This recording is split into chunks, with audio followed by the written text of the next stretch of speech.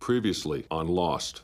I think being a like cool, fucked up alcoholic with a lot of like hard-won wisdom to dispense, I think it skips a generation. Most notable for the introduction of a new character, Goth Claire. Say they even both like realized it somehow, what would they even have to say to each other? They had to put in that line where she tells the audience, I don't know this guy's name. That's why I don't recognize Jack's last name on the island. R.I.P. to Mikhail. I liked him. Mikhail bit it. In a pretty cool way. Very cool way. Foaming, blood coming out his ears. Fucking cool. You don't want me to catch the birds, do you? And Clash of Clans is human evil. We're over the hump. Did you realize that with Lost we're over the hump? We're past the halfway mark. 62 out of 121. Yeah, that sounds right. It feels very special to me that this was such a knockout. Like the best episode for me in the season so far, no question. I mean, Terry O'Quinn was the first best thing to happen to this show, and Michael Emerson, you know, as we've remarked at length, is like the latest best thing to happen to this show. So having such a knockout and like finally really putting them together again, kind of at odds. Yeah, I thought about that, and I thought about how crazy it was to see them together, because it feels like forever ago that we were in the hatch, right? But really, in on island time, it's what? A week, maybe? Yeah. So, I mean, that's a long time on the island. I mean, every day on the island is a blessing. Bless up. Indeed. This is the Lost Me podcast, where we talk about Lost. My name's Ben.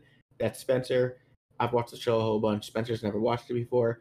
And we're going through it each episode and chatting about it. And tonight, as you might surmise, we are talking about Season 3, Episode 13, The Man from Tallahassee. And like Spencer said, it's a fucking banger from start to finish. When I saw Locke and Anthony again, you know, I almost had a feeling of it's just like, oh my god, this is Roadrunner and Wile E. Coyote. I thought back to with the few times you asked what I thought about what paralyzed Locke, and I didn't want to go with the father because it seemed too obvious. Mm-hmm. I'm so glad it is. Yeah. I really think Lost is in some ways at its best with the soapy, melodramatic stuff, you know, the Jack and Christian stuff. Now it's just like, yes, give me the obvious thing. Like, really do it. Really push this from a bad dad to a murderous one. Well, so here's the thing for me, is that I remember when we've been talking through the seasons about Locke, we've talked about what he could have done could have happened to him to get in the wheelchair. You know, you sort of said, like, I'm thinking hunting accident. I'm thinking, you know, something with that car crash. And I remember thinking all those at the time, but then looking back at it now, the only thing that makes sense for Locke is that his dad, the one fucking person he wants to love him, pushes him out of a fucking window. Yeah, yes. Like, that's the only way Locke becomes who he is. Yeah.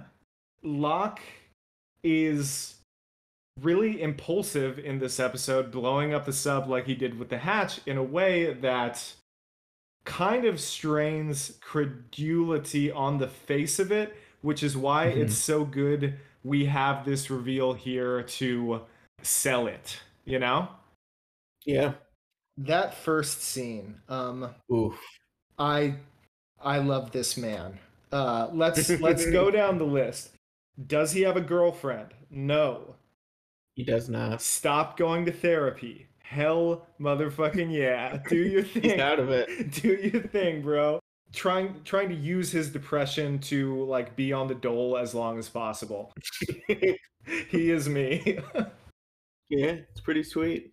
It's so on the nose there, though, that like if you are being told no by a petty bureaucrat in media, it's a black woman. You know what I mean? Locke is getting Joker-fied. That's the recent Joker movie that happens in, yeah. Yeah, there's multiple scenes with black lady bureaucrats. So yeah, Locke not doing good. I do respect TV dinners, classic way to get through life. He turns down that kid who comes by looking for his father. He could just tell the kid, like, yeah, the guy's a fucking grifter. Like, just get your mom out of it. Yeah. But instead, he has to go by himself because he has to see his father again. He's already stalking his dad. He already hates him. If he didn't get tackled out of this window, it's like, Locke, just kill your dad. You're most of the way there, dude. Yeah, and like this guy's a fucking con man. Like no one's gonna look that hard for who killed him. Yeah, he's a human stain and a literal con man. Like that's the Lost Sawyer episode bingo card. Exactly right. Like if you put that guy's fingerprints into whatever database, it's gonna come up for like 15 different names, right? Like that guy exists in the system on multiple levels. Yeah, a very safe murder to commit. Yeah. At this point, I should note the man from Tallahassee. After I saw that they went there with Locke's dad paralyzing him, I don't see how this guy isn't also the real Sawyer. Okay. How could he not be? Okay. So we're thinking that he killed him, right? Yeah, the kid? Yeah. Yeah, sure. I mean, why? Besides just some act of God, I don't really see what else it could be. But pretty gnarly way to do it for Locke. I mean, whatever it was, even if it was inevitable that it was going to be his dad, to do it in that way, to having him fucking shoved out of a window is pretty fucking cool in my book. Totally surprising. Though I will say, as we sort of commented before, looking at it from a 2021 lens, kind of fucked up how they make the prospect of being in a wheelchair disgusting to Locke. It's too real to me this summer. You know what I mean? Oh yeah, there you go. He won the Emmy for this episode, and that's right. I found it genuinely moving, him looking down at his skinny fucked up legs. Okay. No, seriously, I atrophied legs are horrifying. Yeah.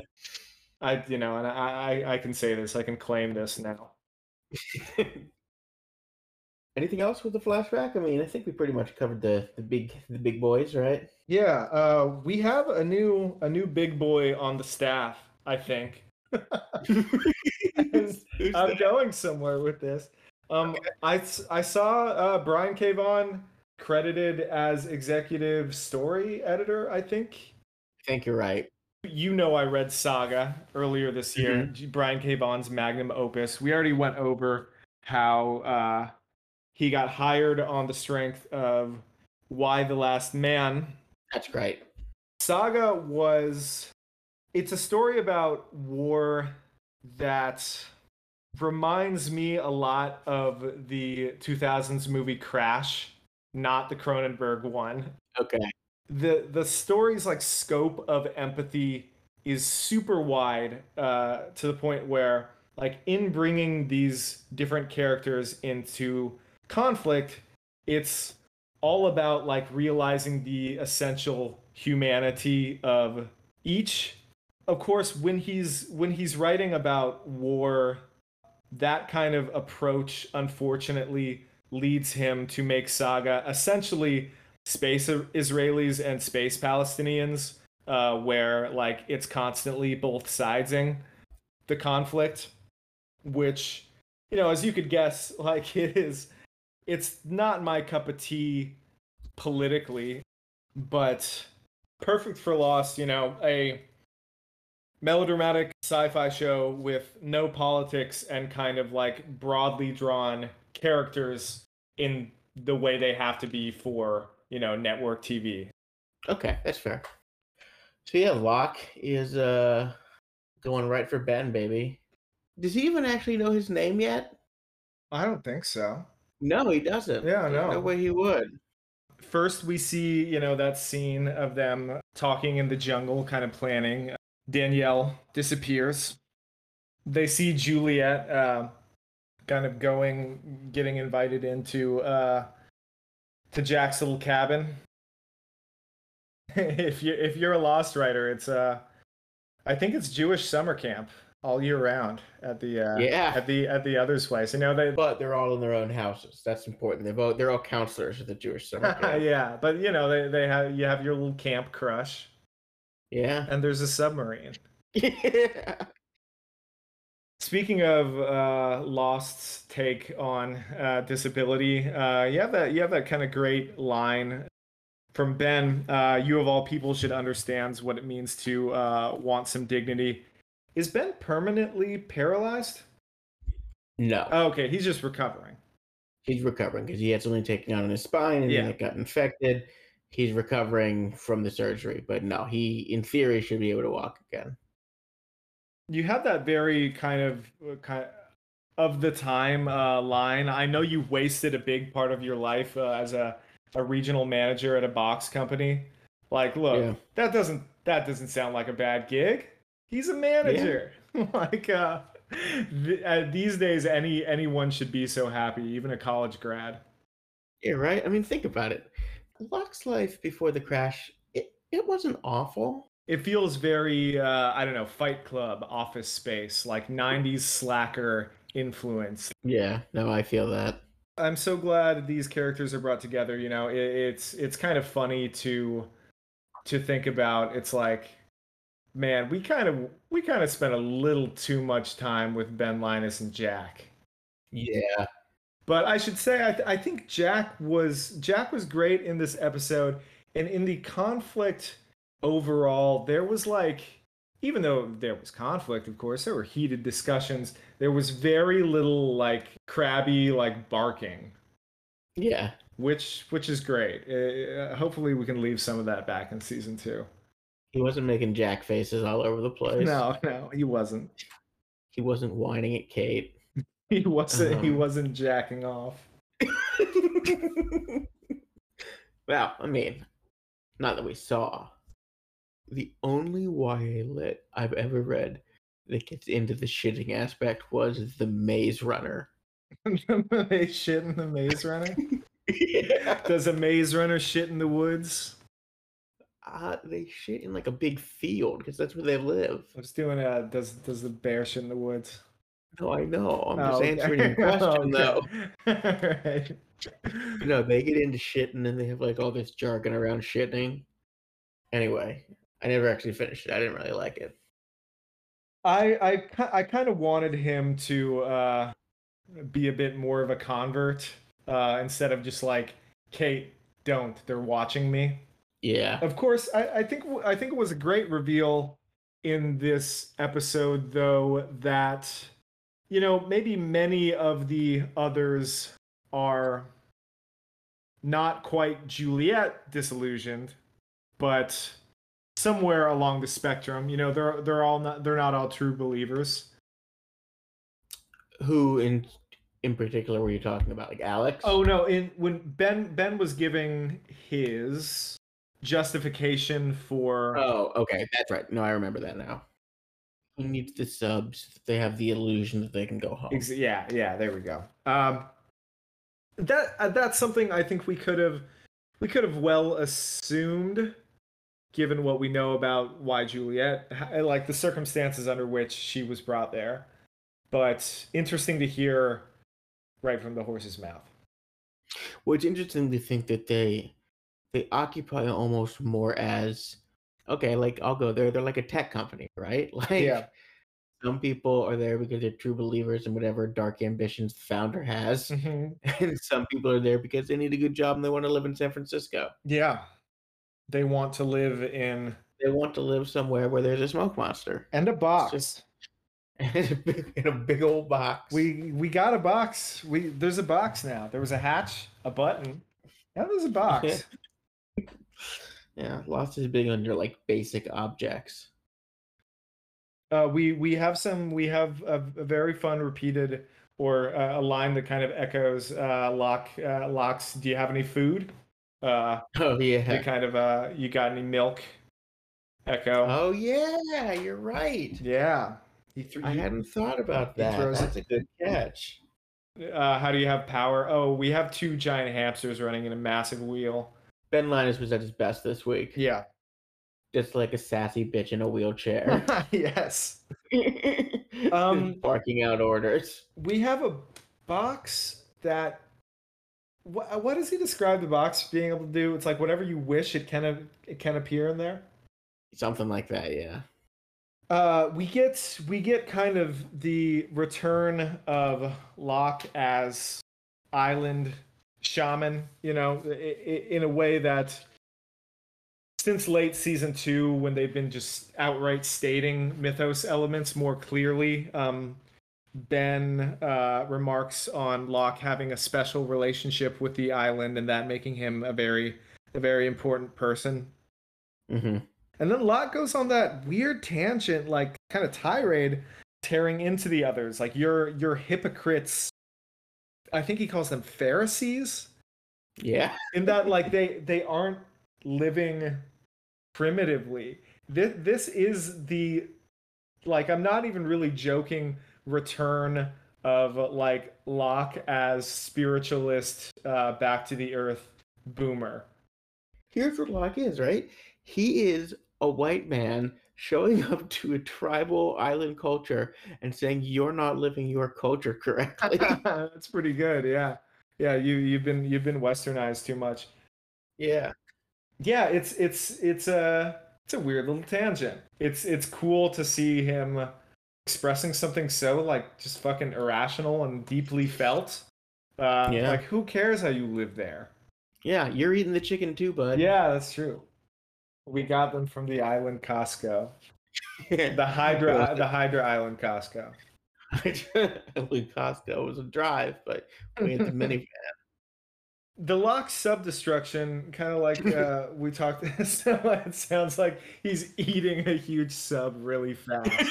Locke sub-destruction. It's a mukbang video. Yeah. Shit, I would watch that. Locke has like 15 party subs. It's like all different varieties. Big thing of potato salad. It's like, Terry, I haven't seen you in anything lately. Do you want to eat stuff on YouTube? The destruction of the submarine. It's another impulsive, completely selfish move, right? It's kind of irrational. It's just like, I need to destroy it. It really is as simple as I need to destroy anything that might lead to me being forced out of here. Is that it? I think so. Yeah. I think that's the best way to read it. I mean, I think another way to read it, if we want to peel the onion back, is the writers needed a way to get rid of the submarine. They'd written themselves into a corner, and so they had to blow it up. And making Locke do it made the most sense.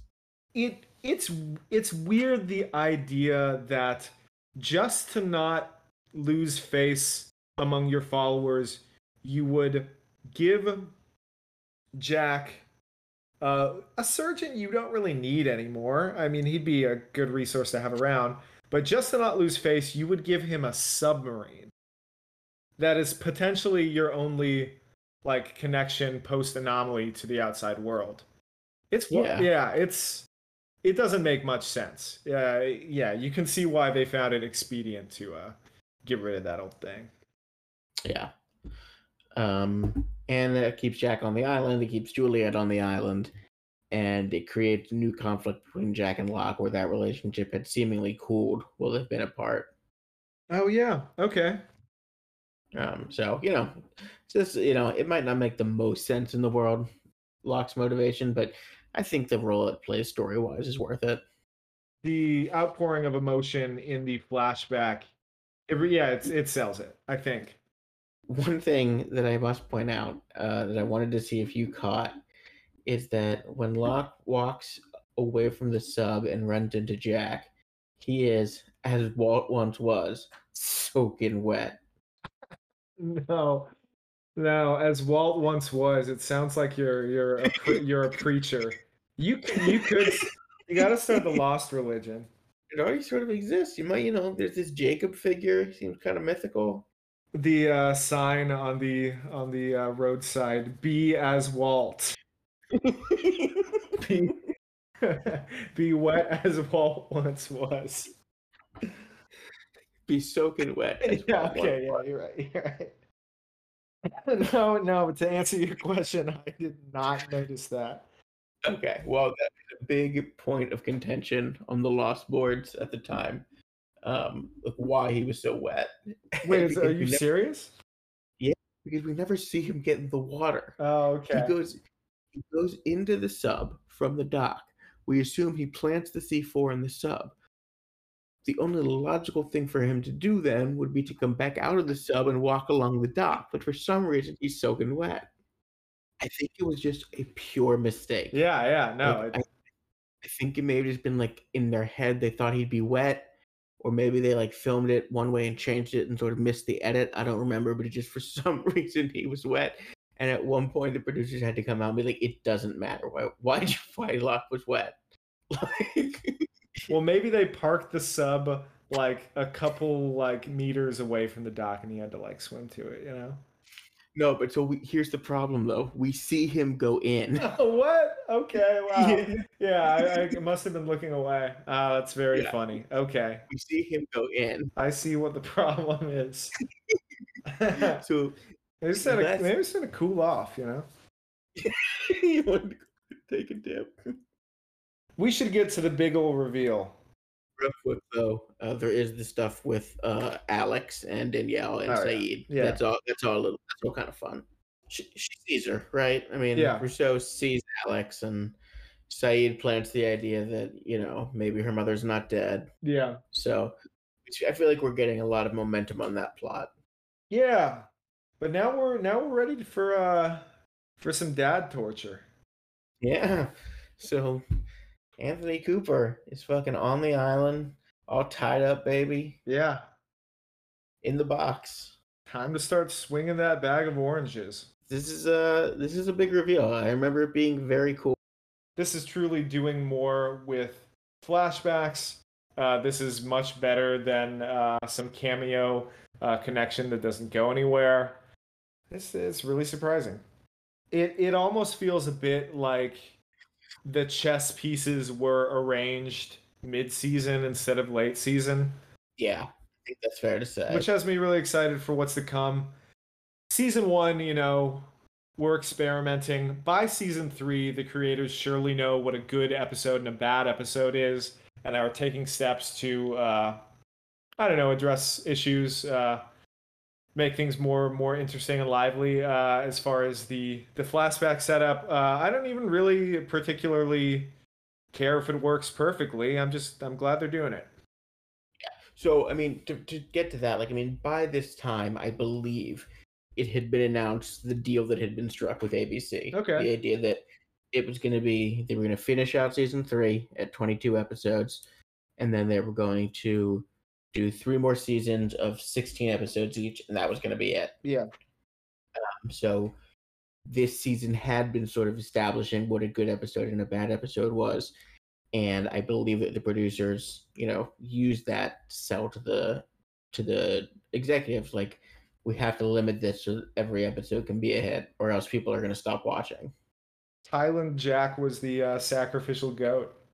Yeah, he really was. I really believe that. Yeah, that's a good theory, I think. Yeah. Is there anything else to say?